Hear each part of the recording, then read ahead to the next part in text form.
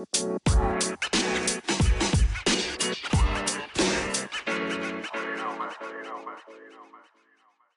guys, welcome to episode 4 of Get to Know My Physio. I'm here with Kirst, and today we're going to just delve into why your work is not a workout. So Kirst, what do you reckon about people who think that if they just do a physical job, it's the same as like going to the gym or going for a run or staying active and engaged in a meaningful way for fitness? I totally disagree if people think that their work is a workout for them.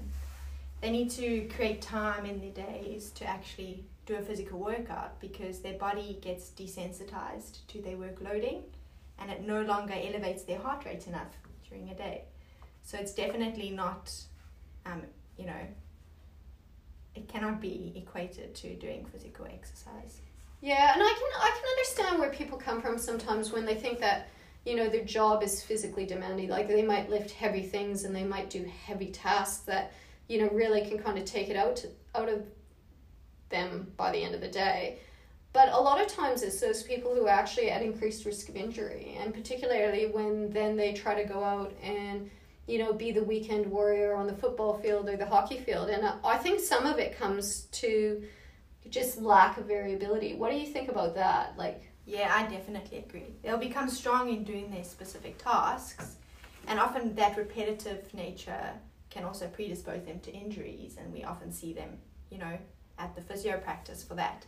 But I think that if they're getting more holistic strengthening and cardiovascular training, they will stop, predisposing themselves to those repetitive injuries because they'll be getting fully strengthened and holistically strengthened. I think a lot of times people forget that the body, like anything else, takes the path of least resistance. So, one thing might be getting worked out well, a lot of other things aren't getting worked out well, and we tend to move in the same way, and we don't have, that variability in movements. And we definitely, even if we do a physical job, we're not working out every single aspect of our physical fitness. What do you say? Yeah, definitely.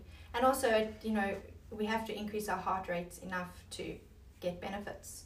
And if we're not increasing our heart rates enough for a longer period of time, then we're not going to get those benefits. And we won't get those benefits for our blood pressure, for reducing inflammation. So we need to make the time in our days to actually physically work out and work on our weaknesses. So Kirst, what would you say for those people who aren't gym junkies, that they're not really interested in pushing the weights or hopping on a treadmill or even necessarily going outside for a run? How would they make sure that they're working out and getting the benefits of exercise but not having to do something that they detest? So I think there's simple lifestyle changes you can make, such as parking your car far away from the entrance of the shop, and walking instead of parking to the nearest parking bay that you can, using stairs instead of the elevator, taking your children to the park, like I would take my daughter to the park, push her on the swing, walk there, don't drive there, certain things like that. You can make just small adjustments in your life to try and get that I think activity. Having kids is a great way of having physical activities because you can play so many games, hide and seek and tag and follow the leader and all of those type of things that I think we forget how much kids can move and groove, and even just trying to keep up with them and trying to do some of the things that they do, I think it brings us back to earth about how much lack of variability we have in our movements.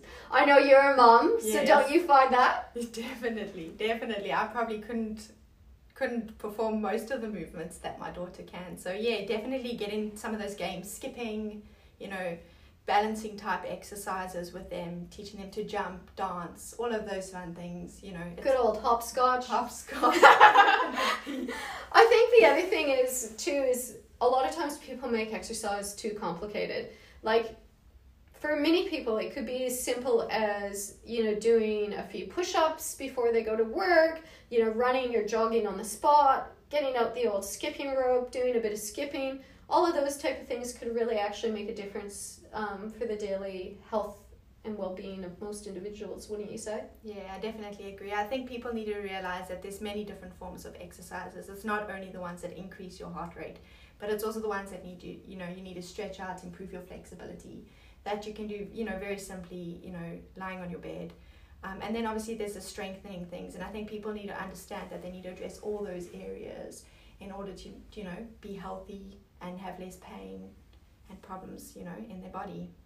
That's fantastic. So, moral of the story, walk our dogs more often.